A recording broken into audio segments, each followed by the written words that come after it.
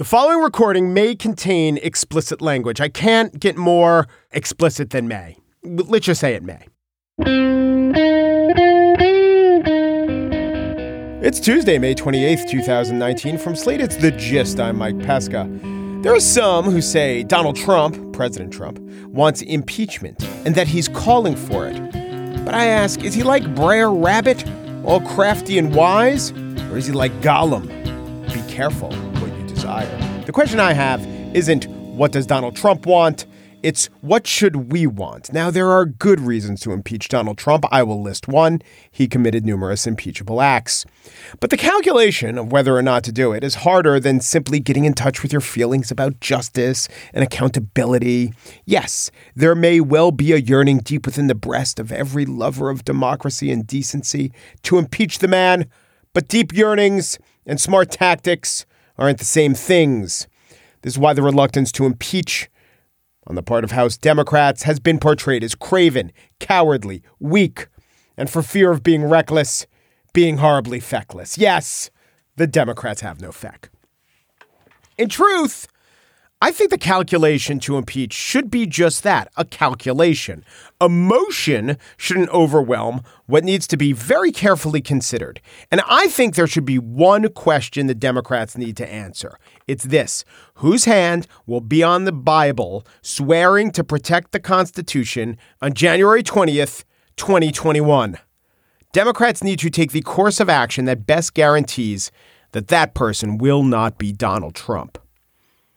And if anyone tells you there's any other consideration, like we've got to protect the Constitution, that person is wrong. He could be free or she could be freely ignored.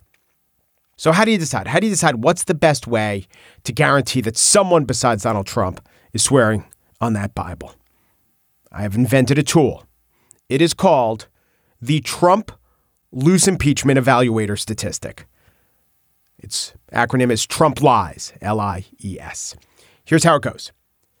Take the odds of Trump getting a second term. What do you think those odds are? Just hold that number for yourself. And now take the odds of a conviction in the Senate. Remember, 2/3 vote, impeachment ruled by the House, passed on to the Senate. So you've got the odds of a Trump second term plus the odds of conviction. Add them together. They have to be equal to or greater than 100% to go forth with impeachment. If those two odds are below 100%, it is wrong to bring impeachment proceedings. The formula is not perfect. It's not actually meant to be exact. See the L in lies. It stands for loose impeachment evaluator statistic. But it's a useful tool that offers a structured framework for working out this decision. The author Stephen Johnson was on the show, and he was talking about decision-making months and months ago. And it was a book called Farsightedness. And there were such good lessons there. At one point, he talked about the linear value modeling, where you map your decision, you explore alternatives, you build a predictive model of outcomes, you write a list of your values. Now, my values are no President Trump in 2021. Yours might be to enforce some purposefully vague clause in the Constitution. The point is this: we can all agree that when it comes to the big decisions, we should be careful and meticulous and plan. And yet, when it comes to this biggest civic decision of all, impeachment, the thinking is more like, you guys are spineless toads. You're getting punked by Trump. This is why I tell you to consult with lies. Trump lies. The loose impeachment evaluator statistic. It's just a more sound way of making a decision. I will now tell you my Trump lies calculation. I don't see any evidence that Trump's reelection chances are lower than 40 or above 60. So I'm going to put it in the 40 to 60 range. You might say that's a pretty wide range. It doesn't matter because I also don't see any chance of conviction in the Senate above 20%, knowing what we know now. So if you take even the upper bound of Trump's reelection chances, 60%, and you add it to the 20% chance of conviction, my Trump lies number is well below 100, well below the trigger for impeachment. This is the thinking, if not the exact method, of Nancy Pelosi. I've not got her the Trump lies statistic just yet. Pelosi's reluctance to impeach has certainly frustrated many fed up Trump opponents. It's apparently annoying every former federal prosecutor who isn't currently in the administration or lost in Hawaii. But I do believe, knowing the near impossibility of securing a conviction in the Senate, that impeachment should not be considered an act of bravery.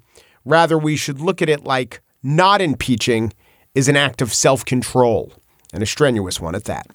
On the show today, I spiel about the question put forth by Donald Trump: can a black person ever support a supporter of the 1994 crime bill? Here is a spoiler to my spiel. In 1994, almost all the black elected officials supported the 1994 crime bill. But first, let us take you to 1868, a simpler time. If by simpler you mean a nation torn asunder, a leader assassinated, the coalition of governance topsy-turvy, a president pretty much ignoring Congress, but also no Twitter. Would you take the trade? You might, but don't answer until you listen to Brenda Wineapple talking about her new book, The Impeachers.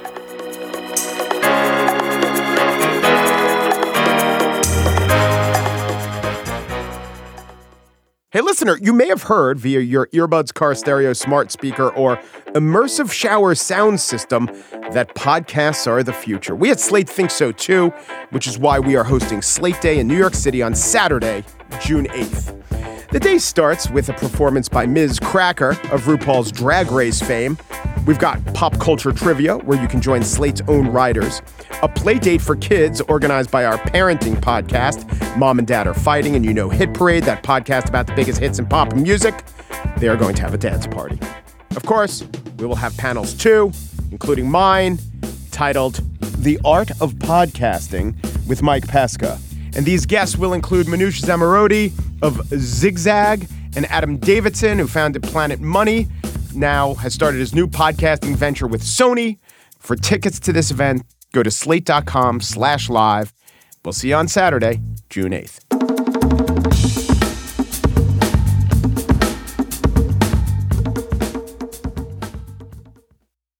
President Andrew Johnson took office by essentially tongue-kissing the Bible, and things went down from there.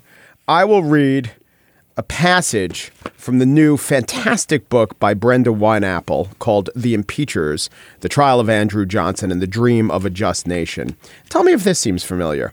The moral verdict against Andrew Johnson had already been rendered. Johnson had endorsed rebels in rebel legislature. He'd fired competent people. He'd abused the pardoning privilege. He'd blocked or subverted civil rights legislation, and he was obstructing ratification of the 14th Amendment. Okay, we can also add, and it's not in that passage, he stood idly by as race-related riots took lives in large South American cities. The question remained, had the president committed illegal acts and hence demonstrably impeachable ones? That is the center of the impeachers. And Brenda Wineapple is here.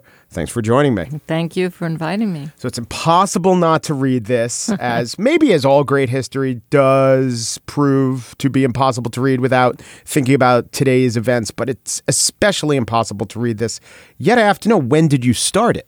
I actually started this book 6 years ago, deep in the Obama administration, when people wondered why I was writing about the impeachment of Andrew Johnson. It was the most remote, dusty topic that many thought that I could think of. Now, people think I'm brilliant and prescient. So, by the time you were putting the finishing touches on it, was Trump president? Yes, definitely. Do you think that affected anything in the book? Well, I mean, my answer is no, and I know it will be hard for people to believe because none of us lives in a vacuum, and the anxiety that we all experience is, it's not daily, it's hourly. So, and I'm experiencing it, but there's a way in which when I concentrate and I put myself back in the 19th century, to a certain extent for me personally, it's a kind of escape. So while, of course, I know what's going on, first of all, I made a conscious decision not to deal with the president, and that was before there was a Trump. I knew I wasn't going to talk about Clinton, except in passing at the end of the book. I knew I wasn't going to talk about Nixon, same thing. And of course, I wasn't going to talk about Trump. When I was finishing the book, there was enough about Johnson and about that period did to compel me to stay focused. So when he becomes president, when Lincoln is assassinated, what did his fellow politicians, America, the country, what did they think of him? What did they think we could expect out of Andrew Johnson? Well, at first they thought he was going to be wonderful. The South had a champion, it seemed like. And in the North, he'd been a war Democrat. He stood for the Union. And during the war, he was noted for saying treason is a crime and it must be punished. So everyone was very hopeful. And also, I think they're very hopeful because they want to be hopeful. It's after a presidential assassination. That never happened before. But he soon exposes himself in personal decisions, but in some large policy stances as being not just inadequate to the moment, but really gumming up the work, standing athwart the agenda of the radical, what were called the radical Republicans, but now we know to be the individuals on the right side of history who saw the Civil War ended. Now we must actually and in fact eradicate slavery. Exactly. Johnson had no interest in this, really. No, I mean, he's fine. If, he had said toward the end of the war, okay, if we can save the Union and have to get rid of slavery, I'll put up with it. In other words, if that's the cost for ending the Union. Whereas the people who were called radicals, who are today, as you say, right side of history, those are the people who said, no, we don't just end slavery, we get rid of its effects, we make sure that the people who are enslaved have an equal opportunity and are treated like human beings, which they are. So in that sense, they're completely polar opposites to one another. So before we get to the Tenure of Office Act, which is the thing that he was, most of the thing he was impeached on, what else did he do that was unpresidential or possibly criminal?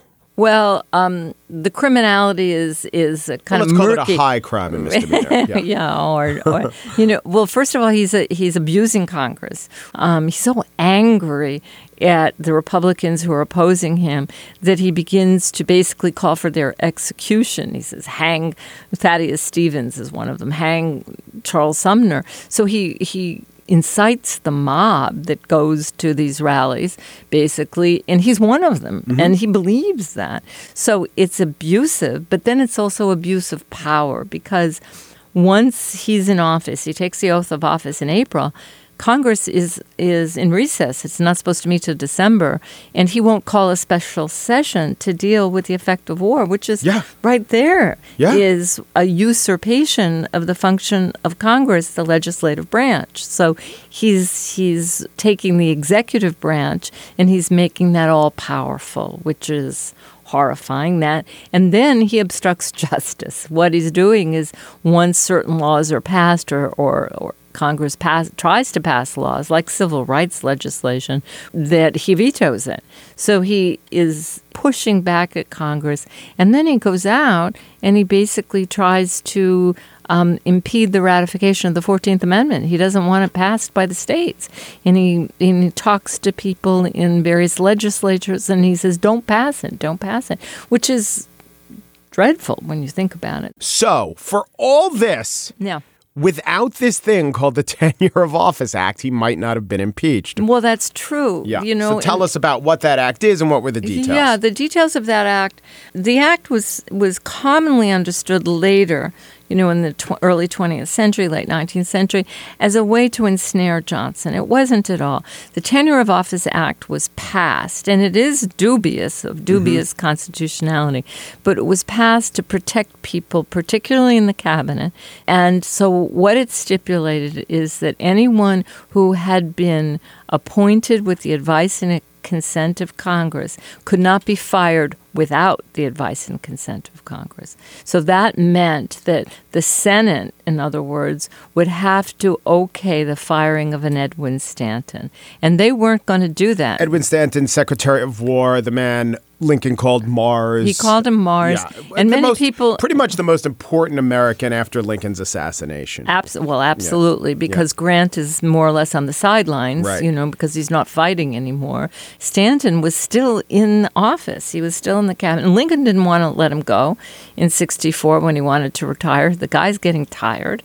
And he stayed in to oversee the transition. And then the radicals didn't want him to leave either because he was protecting the military. And it was important to protect the military because Congress eventually passed what were known as Reconstruction laws. And the military was to stay in the South to help register and protect black men and white loyalists at the polls. And Johnson didn't want that. He didn't want these laws to take effect. So he was firing and changing people in the military to get his own cronies in, for want of a better word. So the Tenure of Office Act, then the short version, is passed to protect people like Stanton. And I think Congress, almost naively in retrospect, but Congress didn't expect Johnson to violate it. You know, I mean, that is really an abrogation of the law. And of course, Johnson violated it. Right. And that created the actual cause, the technical cause for impeachment, because now you could say, aha, this is a big deal. So, stipulating that we had never gone through impeachment before, it was unclear it's still unclear what constitutes a high crime misdemeanor. But I think you make the good case, and I think Thaddeus Stevens, who was perhaps the most important member of the House of Representatives at the time, thought this too, that the impeachers in the House made a mistake. It was too narrow. It was too much based on this letter of the law, and they should have just swung for the fences and listed everything he did to not uphold his oath of office in general. That was Stevens' point of view. Yeah. And it was a point of view that wasn't the dominant point of view. Stevens was the most, as you said, the most important person in the House. He had been for a very, very long time. He was so annoyed at the sort of legalistic articles of impeachment that he insisted that the 10th and particularly the 11th article were more broadly worded and really did have to do with obstruction, abuse of power, degradation of Congress. So that's what I was going to ask you. A lot hinged on that 11th, which was, here are a bunch of specific things. The 11th then became the catch-all. Right. Does that rebut the argument that the one I just made, that the impeachers made a mistake? I mean, if the Senate wanted to, they could have convicted based on just the 11th, and he'd have been out of office as much as if they had convicted on all of them. Yeah, that's right. And that's why they put the 11th up first. They decided the what they call managers, people prosecuting in the House, people prosecuting in the Senate, but they're the representatives. They had to invent that whole process. Well, that's another interesting thing.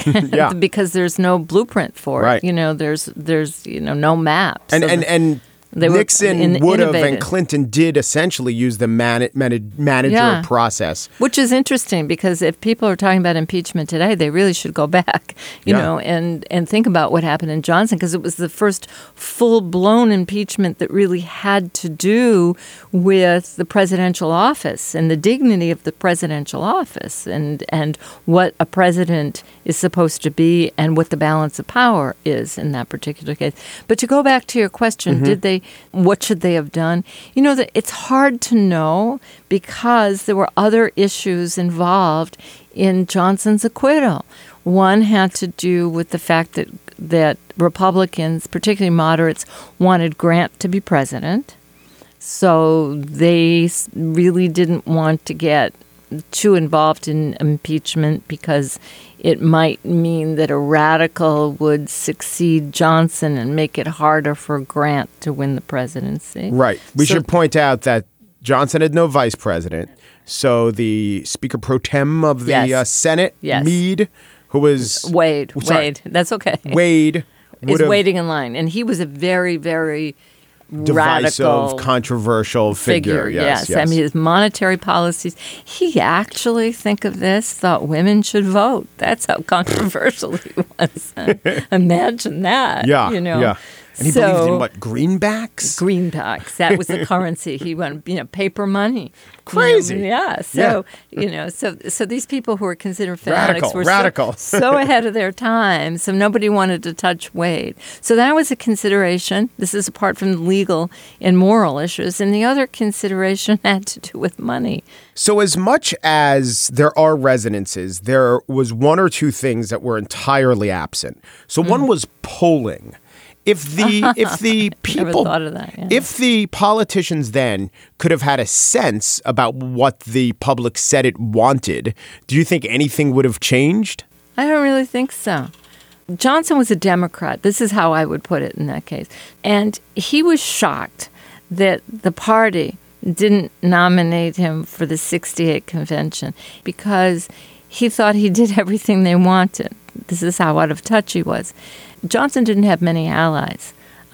The presidential office and the idea of impeaching someone was hard for several moderates to swallow, regardless of bribes or anything like that. How do you think how this played out affected the Grant presidency, Reconstruction, the rest of the century? I think that the effects, I'm of two minds about it. On the one hand, I think the effects were devastating because it seems to me that, as I wrote, that, the country was at a crossroads. And had Johnson been different, and if Johnson had been gotten rid of, in a sense, that it was very possible for people like Wade or Sumner, and there are many others who are in Congress and outside of it too. Certainly black activists, and the clergy, who really could have moved the country in a direction that would have been toward more equality, more toward the values that were enshrined in the Declaration of Independence, without sounding too kind of, highfalutin about it. But that's what they really believed. So I think it was devastating. By the same token, did it affect Grant? And no, I don't really think it did. I mean, in a certain sense, Grant his political slogan was "Let us have peace," so he could get into the presidency by promising a calmer, less controversial demeanor, and that's in a sense what he tried to provide and did, and he got rid of the Klan for a while. But but then again, Johnson had allowed it to raise its ugly head. So you have to get rid of something that shouldn't have been there in the first place. People dismissed the Klan as a myth during this time. They said that the radicals are just making it up. It's just kind of they're just trying to incite fear. Mm-hmm. Scare old ladies in their teacups is what they say. Yeah. I was thinking of Kaiser Soze, a spook story for us to tell our kids. Yeah. The name of the book is The Impeachers, The Trial of Andrew Johnson and the Dream of a Just Nation. The author of the book and my guest has been Brenda Wineapple. Thank you so much. Thank you so much. And now the spiel. Yesterday, President Trump tweeted, "Super predator was the term associated with the 1994 crime bill that Sleepy Joe Biden was so heavily involved in passing. That was a dark period in American history. But has Sleepy Joe apologized? No." He also tweeted, "Anyone associated with the 1994 crime bill will not have a chance of being elected. In particular, African Americans will not be able to vote for you." The responses to these tweets, which are actually a little more cogent than normal, were of the "you of all people" variety, pointing out that Trump has had a horrible record on criminal justice and forgiveness and being right in the Central Park Five, etc. But Trump won't be shamed. Trump will never be shamed. Trump has even been credited with wisely raising this issue. Okay, so here's what I'm going to do. I am inserting my gloved hand, and by gloved, I mean one of those radioactive, isotope, super industrial, Homer Simpson handling type gloves. All right. I am removing Donald Trump from this discussion. So let's just talk about the crime bill and black people. I know in the current imagination, the 1994 crime bill set in motion the trend of over-incarceration, was passed over the objections of African Americans, and didn't even reduce crime. I want you to know none of those things are true. Incarceration nearly tripled from 1980 to 1994. After the crime bill funded more prisons, the prison population as a percentage of society did go up 15-20%, but almost all the rise predated the crime bill. And it did bring down crimes. More cops, more people in prison. Of course, it's going to bring down crimes. What are the costs? That's a valid question. That's one we're rightly grappling with now. But it did have the desired effect. No good criminologist would say crime came down just because of the crime bill, but every good criminologist, including those I've interviewed, would say incarceration and policing, of course, had some effect on crime. That is not what I want to talk about. What I want to talk about is the notion that if you are black, you cannot support Joe Biden because Joe Biden is the crime bill and the crime bill is to be loathed by all black people. Now let's get into the history. A significant number of members of the Congressional Black Caucus of 1994 opposed the crime bill, but more than twice as many supported it. There was a provision, the racial justice provision, that all members of the CBC badly wanted included in the bill. And by all accounts, Bill Clinton wanted it included in the bill, just not as badly. 12 members of the Black Caucus wound up voting against the crime bill as a result of the lack of this racial justice provision, which, my opinion, absolutely should have been in the crime bill. But it wasn't. And as a result, 12 of the 38 members of the CBC voted against it. Still, black leaders of today question the extent to which we should credit the 26 who voted yes as really wanting to vote yes, as really representing the real wishes of the African American community. In 2016, the New York Times asked in an op-ed, did blacks really endorse the 1994 crime bill? I will tell you the answer. It is yes. It is yes, they did. Though the authors, 3 professors of history or African American studies from 3 different Ivy League universities, argue otherwise. They say, quote, punitive crime policy is a result of a process of selectively hearing black voices on the question of crime. All right, let's ask, which voices were selected to be heard? Public opinion polling shows that among white and black respondents, crime was the number one concern of the year. The number one issue among voters was crime. So black people's voices were saying, we want a bill to address crime. As I've said, more than 2/3 of the Congressional Black Caucus supported the bill, including some of the most liberal members of the caucus, like Cynthia McKinney, representative from Georgia. Here she is speaking from the grounds of the Capitol in 1994. I am particularly insulted that Newt Gingrich would run for the speakership of the House, on the fears and the pain of the American people. We have got to pass this crime bill. This is what the American people want, and I am just happy to be a part of the coalition that's going to deliver it to the American people. In 1994, there was one African-American senator, Carol Moseley Braun of Illinois. She voted for the crime bill. There were no black senators in America because America is a racist country. But Douglas Wilder, whose term as governor of Virginia had ended 9 months prior to the crime bill's passage, supported it. Then there were the mayors. I researched the mayors of every U.S. city with a population above 400,000. Denver's Wellington Webb urged Bill Clinton to pass the crime bill. It's our sense as mayors and police chiefs across this country that the biggest issue in America today is dealing with the issue of crime and violence, and that we are calling on the President of the United States to give the same amount of leadership, the same amount of energy to addressing this issue as he's done successfully on NAFTA, the same as the energy going into health care and welfare reform. It's our view that of all the issues that are discussed, and there's certainly many, that when you go to any city and ask someone on a street corner, ask someone in any neighborhood, ask someone of any party to list the top 3 issues that are affecting their community, normally crime and violence is at the top of the list. But what of the arguments of root causes and underlying factors? Webb didn't dismiss them. He just seemed to be performing triage. When people are scared to go out of their homes, when we have a person going out trick-or-treating and is killed by a 14-year-old, or whether a person is shot at a bus stop, what I hear people saying is that they want to stem the safety factor and make their streets safe and then address the long-term issues. Detroit's Dennis Archer and Dallas's Ron Kirk, mayors of America's 8th and 9th biggest cities at the time, supported the crime bill. Black mayors of majority black cities like Elihu Harris of Oakland and Kurt Schmoke of Baltimore supported the crime bill.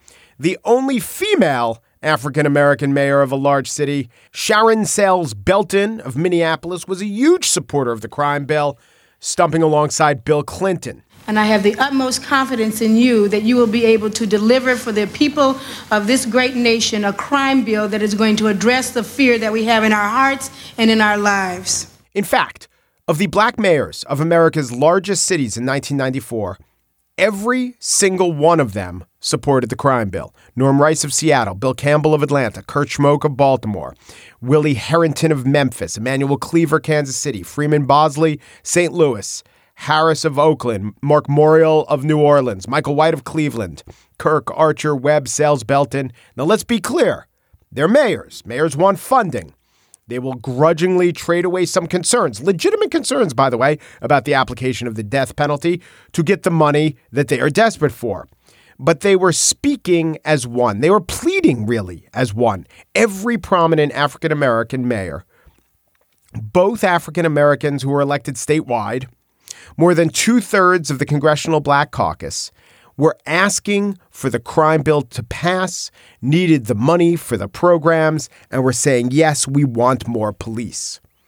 The historians, writing in the New York Times op-ed, offer this interpretation. Calls for tough sentencing and police protection were paired with calls for full employment, quality education, and drug treatment, and criticism of police brutality. It's not that those demands were ignored completely. It's that some elements were elevated and others were diminished, what we call selective hearing. Well, I ask, who should have been selected? Who should the powerful white leaders have selected to listen to, if not the powerful black leaders? To the extent democracy works, that's how it should work. The white leaders say to themselves, oh, here I am representing the needs and wants of my communities. Who should I turn to doing the same for black communities? Aha, black leaders. It seems like an exercise not just in selectivity, but wishful thinking to go back and say the decision then should be evaluated as if they had foreknowledge of the next 20 years, to have chosen a different process that would have gotten them to a different conclusion, which they say now would have been better. Almost every prominent elected official was in favor of passing the crime bill, which, by the way, did help stem urban carnage. Should the leaders then have listened to the 12 members of the CBC?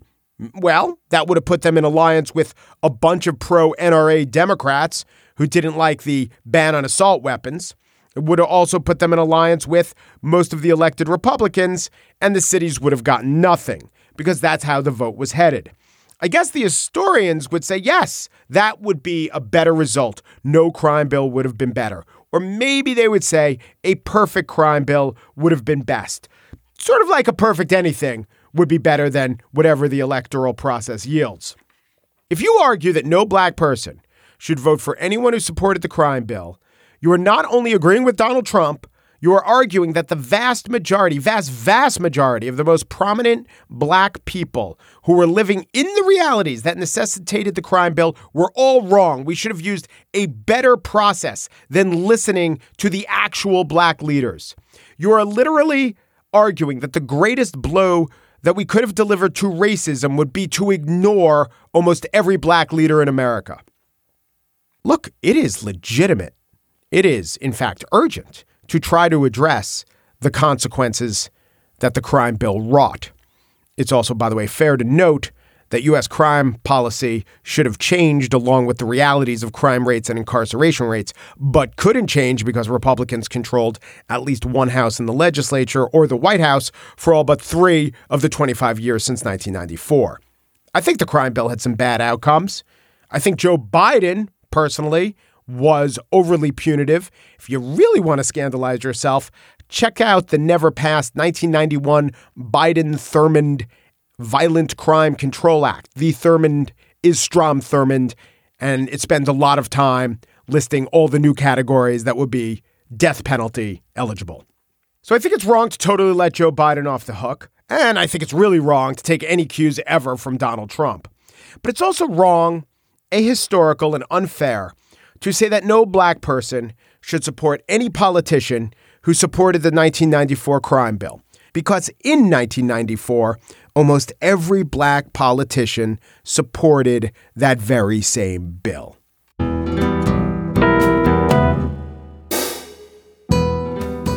And that's it for today's show. Pierre Bieneme and Daniel Schrader are the Gist's producers. They would have been a no vote on Article 10, cautious yes on 11. TJ Raphael is senior producer of Slate Podcast. She never realized the depth of her strong feelings about the Tenure of Office Act. Would you like to sign up for our newsletter? I think you would.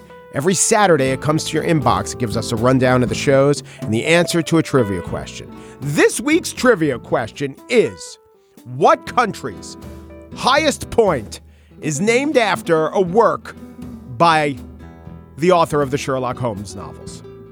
The Gist. To quote Ralph Waldo Emerson, when you strike at the king, you must kill him. To quote Jon Snow, Queens 2. And thanks for listening.